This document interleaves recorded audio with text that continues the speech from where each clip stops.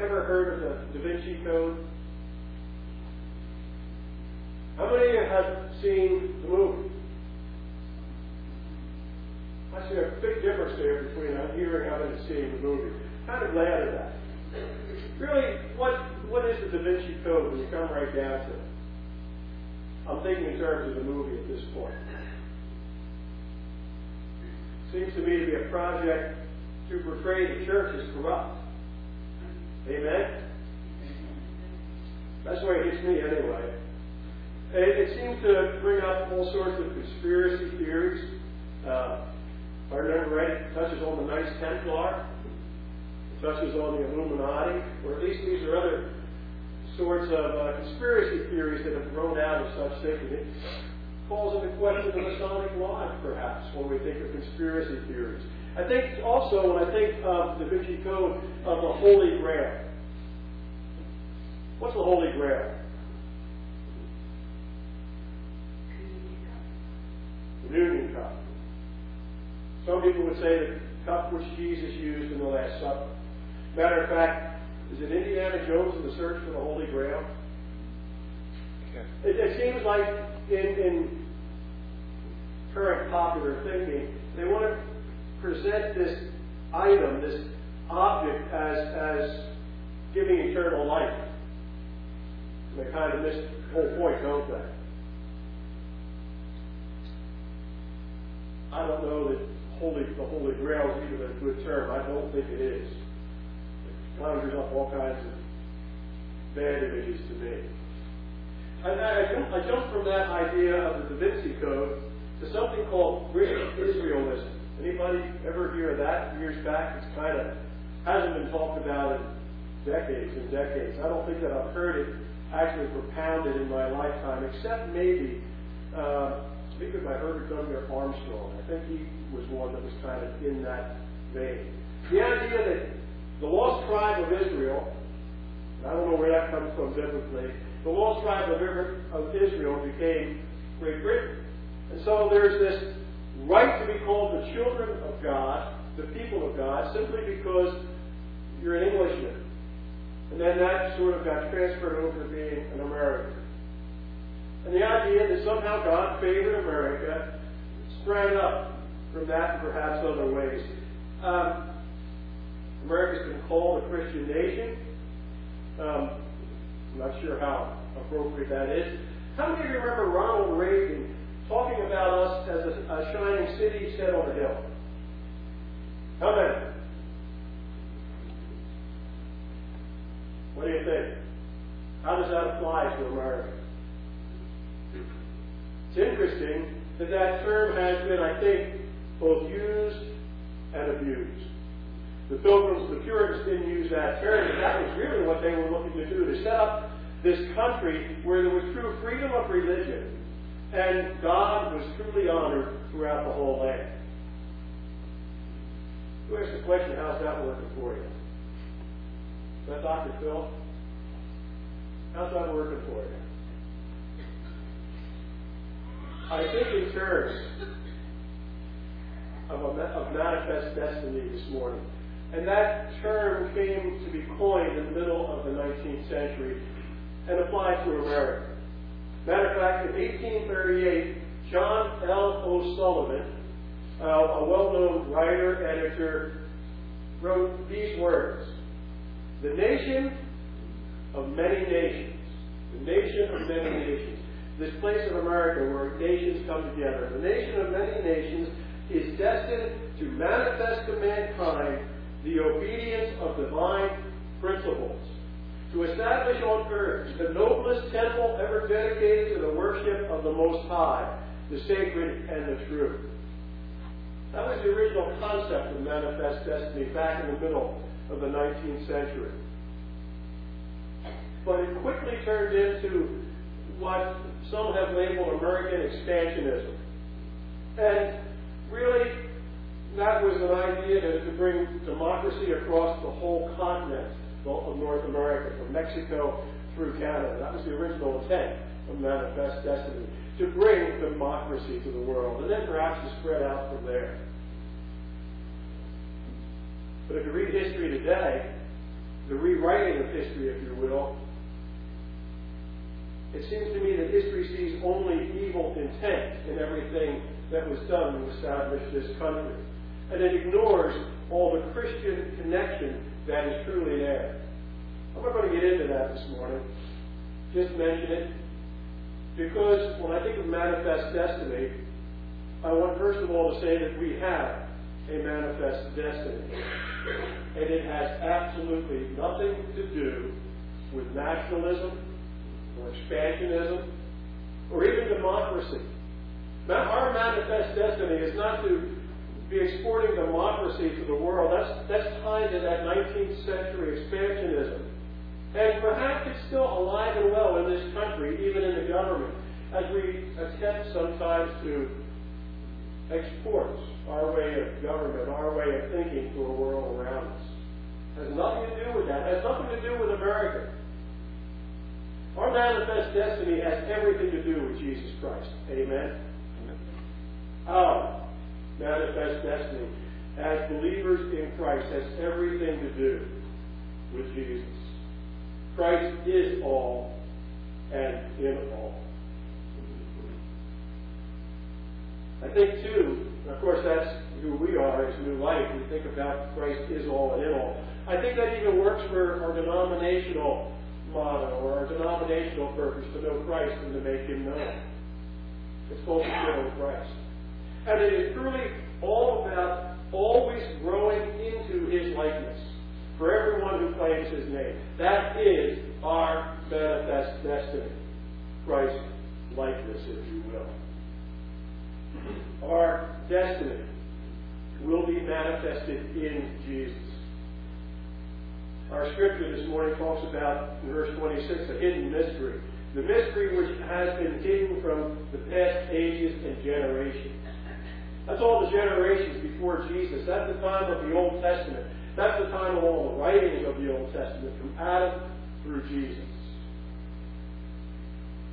The mystery which has been hidden from those past ages, those past generations. That which was hidden truly even from Israel and from Judah up to the time of Christ. Israel and Judah worshipped and trusted in God. They had given them a system of sacrifices and rituals by which to worship Him, by which to approach Him, sin offering, all sorts of offerings by which they offered up to God the only thing He had given them as payment for their sins. They didn't fully understand salvation. They didn't truly understand what God had in mind to do for them in the person and the completed work of Jesus Christ. They didn't know about Jesus. They were still looking for the promised Messiah, the one that they knew God had promised would come to renew them to be God's people. That mystery was manifested to the saints, according to verse 26. And so, many of the people to whom Paul wrote had the privilege, the blessing of knowing Jesus face to face, of seeing Him walking in the flesh. Now, maybe not so many there at Colossae, but hundreds of people, thousands of people alive at that time, that had seen Jesus face to face. That's the New Testament time. Some had met Him face to face. Paul sort of claims to have met Jesus face to face on the Damascus Road, which was after His resurrection and ascension. Somehow Jesus appeared to Paul as he traveled on the Damascus Road. He had the privilege, the blessing, to be confronted personally by Jesus Christ after the ascension. Literally in the same situation in which we are today. Christ in heaven, making intercession for the saints at the Father's right hand. Same privilege we have today. But many of the Gentile believers have not seen Jesus in the flesh face to face, not even as Paul had in that vision.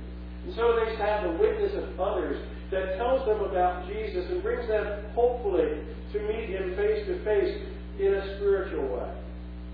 Not necessarily in a vision, certainly not in the flesh, but somehow to come face to face with the King of Kings and Lord of Lords, the Savior of all who will put their faith and trust in Him.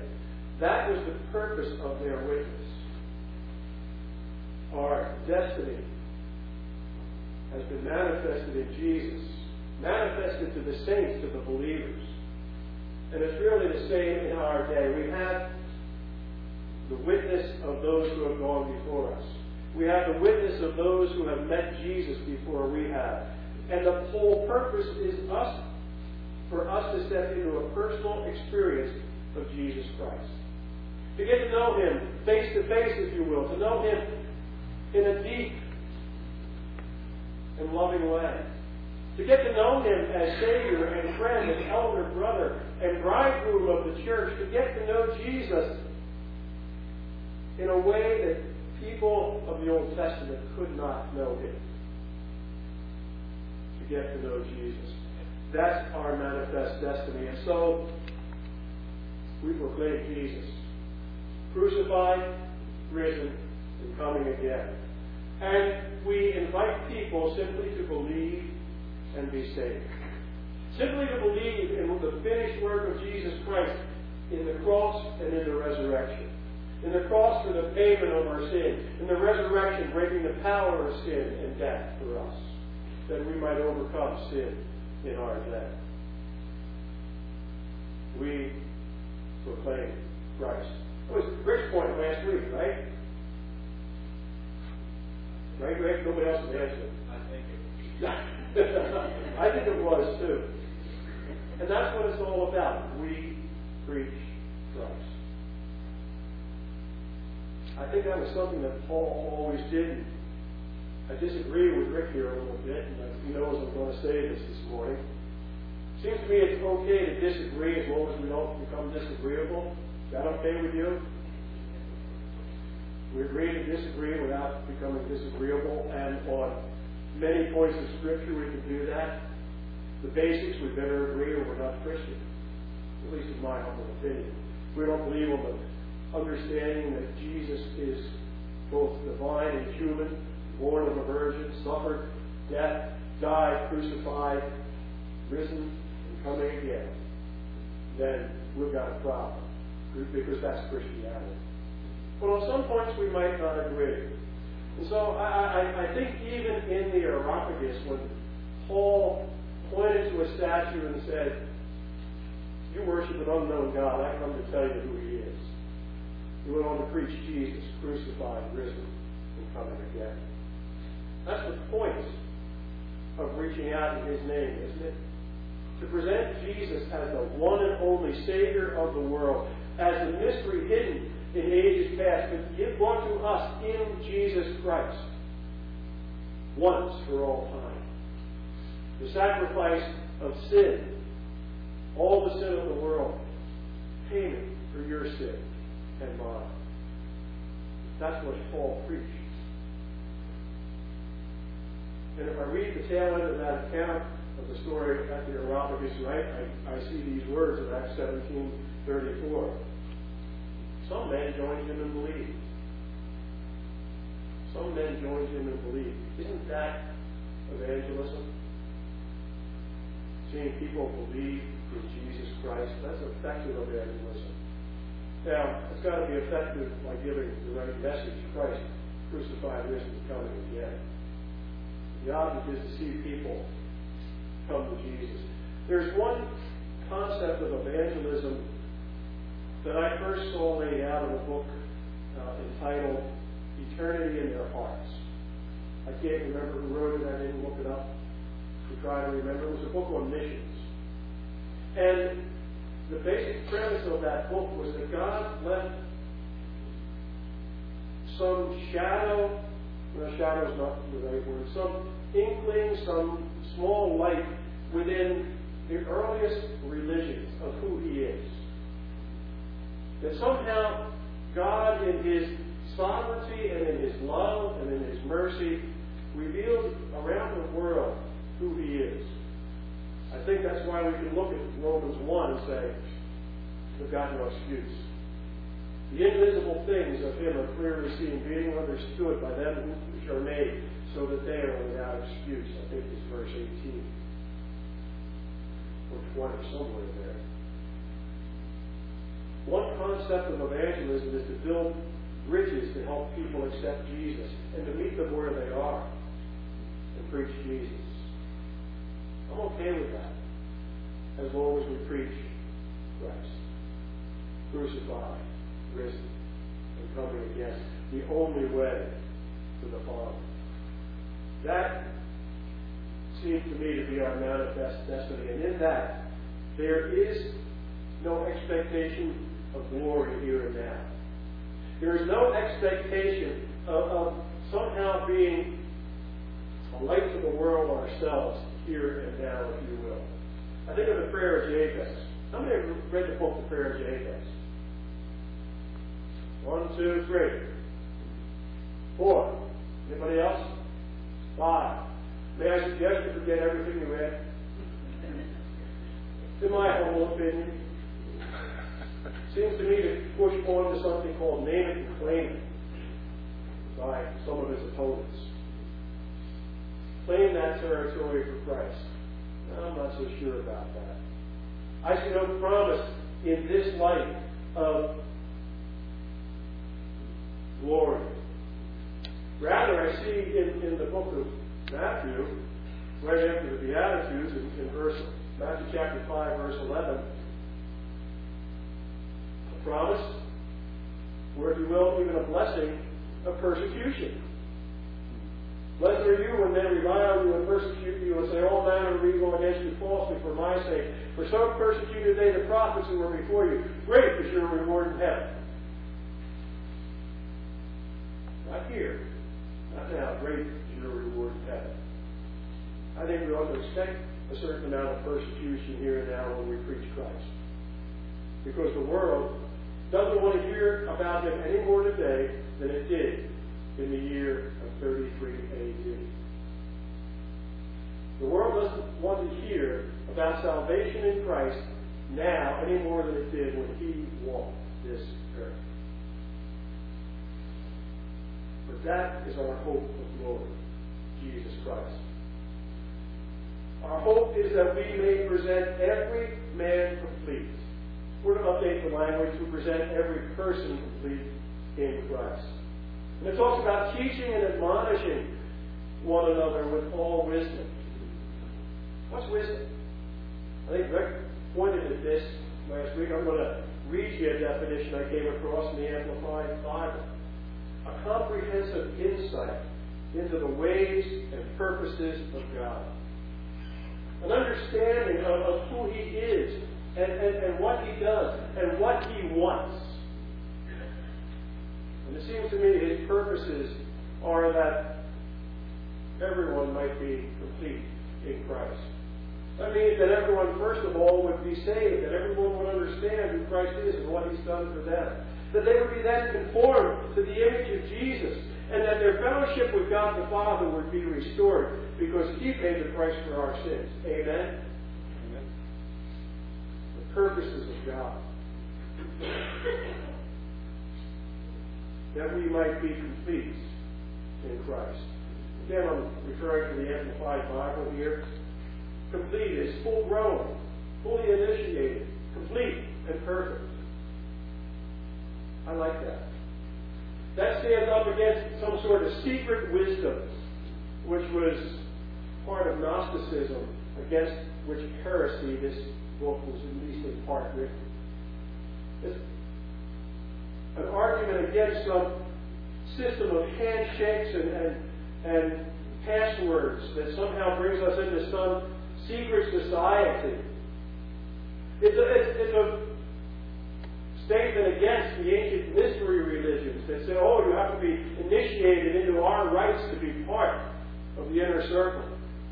It's a word against secret societies and their initiations even today. You see, Jesus is our initiation. Jesus is our initiation through faith. By grace, we're born again. Amen? By the grace of God, by His mercy, by His love, through what Jesus did on the cross, the price for our sin has been paid. and we are fully initiated into Jesus Christ. Jesus is our initiation. Jesus is our wisdom. We don't need to attain to degrees. We don't need to pass through chairs. We don't need to somehow go through the rites of mankind. Rather, what we need is this continual growth in Jesus. Continual growth in Jesus, with Him growing in us and us growing in Him. And the goal is to be complete in Jesus Christ. That's what's given here. To be filled up with His person, to be filled up with His love, to be shaped into His likeness, not physically, but spiritually, and perhaps even emotionally. To be like Jesus in every way. Jesus is our wisdom. Jesus is our life. Paul in Philippians 1:21 put it this way: for me, to live is Christ. Amen? That doesn't just mean reading the Scriptures. I can read these all day long. I'm sure the Pharisees and the teachers of the law did in Jesus' day. I can read these all day long and not know Jesus. I can even obey the laws and not know Jesus. Pharisees are an example of the one of that. It's not just reading His Word. Rather, it's finding all of our reason for being in Jesus. It's being rooted and grounded in Him and letting Him take root in us. It's dying daily to our sinful nature. It's repenting and confessing day by day and trusting in Jesus alone. It's nailing our sinful desires to the cross of Christ. To be dead to death.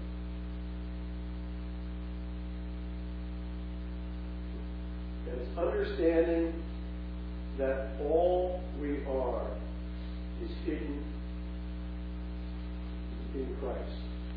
Is hidden in Christ, held up for that day when He will be glorified. Christ is all. And Christ is in all. That's our hope of glory.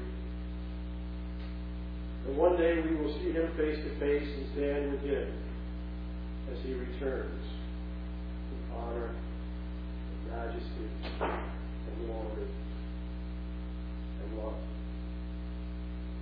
Let me draw a couple of conclusions before I quit this morning. Let me draw a couple of conclusions for America, if you will. I would submit to you that this has never been truly a Christian nation.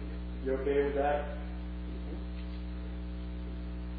We were founded, as I read history, on a belief in God. That especially goes for the first settlers, the Puritans, the Pilgrims, who came here for religious freedom, and that was a religious freedom to worship the God of the Bible, to practice their Christianity. This is a nation that was founded on biblical principles. Now, I don't think it was a Christian nation, but the Bible was the foundation for our law system. The laws of God became the foundation for the laws of this land. And really, it boils down to the same thing we see from Jesus when He said, really, I'll put it quickly, this is law: love God, love others. That's it. Love God, love others. I fear, though, that today government's trying to define how we love others. It is absolutely, completely, positively, fully leaving God out of the picture. And friends, that's never going to honor God. In fact, that's never going to work without God in Jesus in the picture. Never happened. Don't forget, in the 18th century, actually 19th century, about the middle of the century, there was a loss of Christian focus. At first it was all about living by godly standards. But that quickly began to fade away. And it became an expansionism of democracy and privilege and went the wrong direction. And as I look at it today, government's trying to replace God. And I won't go into all of what I believe that portends. But it seems to me that today government is trying to be God to us. And they give entitlements to those of us that hit somewhere 62 or older. They give entitlements to those that never work. The statement that 47% of the people don't pay taxes is true. By entitlements, they really want to gain control over us. I don't think it's altruistic. I don't believe that it's truly for the good of the people. I think it's about control. And as this happens, I see that there's less and less tolerance for the people of Jesus. Amen? My perspective, anyway. We seem to be heading in the direction of Canada, where I don't know that I could even say what I said from the pulpit this morning. That's how far gone that country is. Less and less tolerance for the people of Jesus. It seems to me that government's trying to be an absolute authority. And in that, it's becoming, in my opinion, increasingly like the monarchy that we fought against in the 18th century. My opinion. That's just for America. More important is for the people of Jesus, because that's who we are above citizens of America. You okay with that idea? That we are first citizens of heaven, and then citizens of the United States? That our manifest destiny is with Jesus in heaven, not with a government system or society called the United States? And for the people of Jesus, for those who follow Him, there is no expectation of glory here and now. It didn't work for Jesus 2,000 years ago, did it? It's not going to work for us today if we truly follow Him. But what is right is that we find all of our reason for living in Jesus Christ. Every ounce of our being empowered by the presence of His Holy Spirit. Let me read verse 29 from our passage from the Amplified Bible. Paul begins stating or writing, "For this I labor, unto weariness, striving with all the superhuman energy which He so mightily enkindles and works within me." That's a little more wordy than what you're looking at probably. Hear it again. "For this I labor unto weariness," Paul says. Striving with all the superhuman energy which He so mightily enkindles and works within me, that all might be presented complete in Christ. That's what he's talking about. Superhuman energy. If we are believers in Jesus, if we're living in fellowship with Him, you understand that we have a superhuman energy? No, not in ourselves. We have a person of God named the Holy Spirit. Amen? And the Holy Spirit is a superhuman being, a superhuman power that will work in us and through us, even as Paul reflects here. A power that moves us beyond our own strength. At least when we're focused on Jesus. Because that's the work of the Holy Spirit, to reveal the truth of Jesus Christ. This is a work of God. What He does in us and through us. So all the praise goes to Him. Amen? Now let me bring it into focus for us. My prayer is that New Life of Shillington may always be a work of God in us and through us. Amen. My hope, my prayer, my belief at this point in time is that we will focus on God through Jesus and continue to proclaim His name. Until we see people, ourselves and others, complete in Christ. Until we see a living out of the words of Colossians 3:11. Christ is all and is all. Will you pray with me? Lord, we thank you for your love for us. A love that is unending.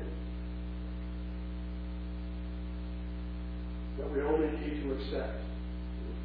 Strengthen us in that love, that we may serve you all of our days.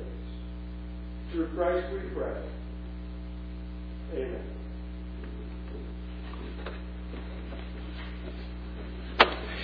In your bulletins, there should be an insert of a tune called My Hope Is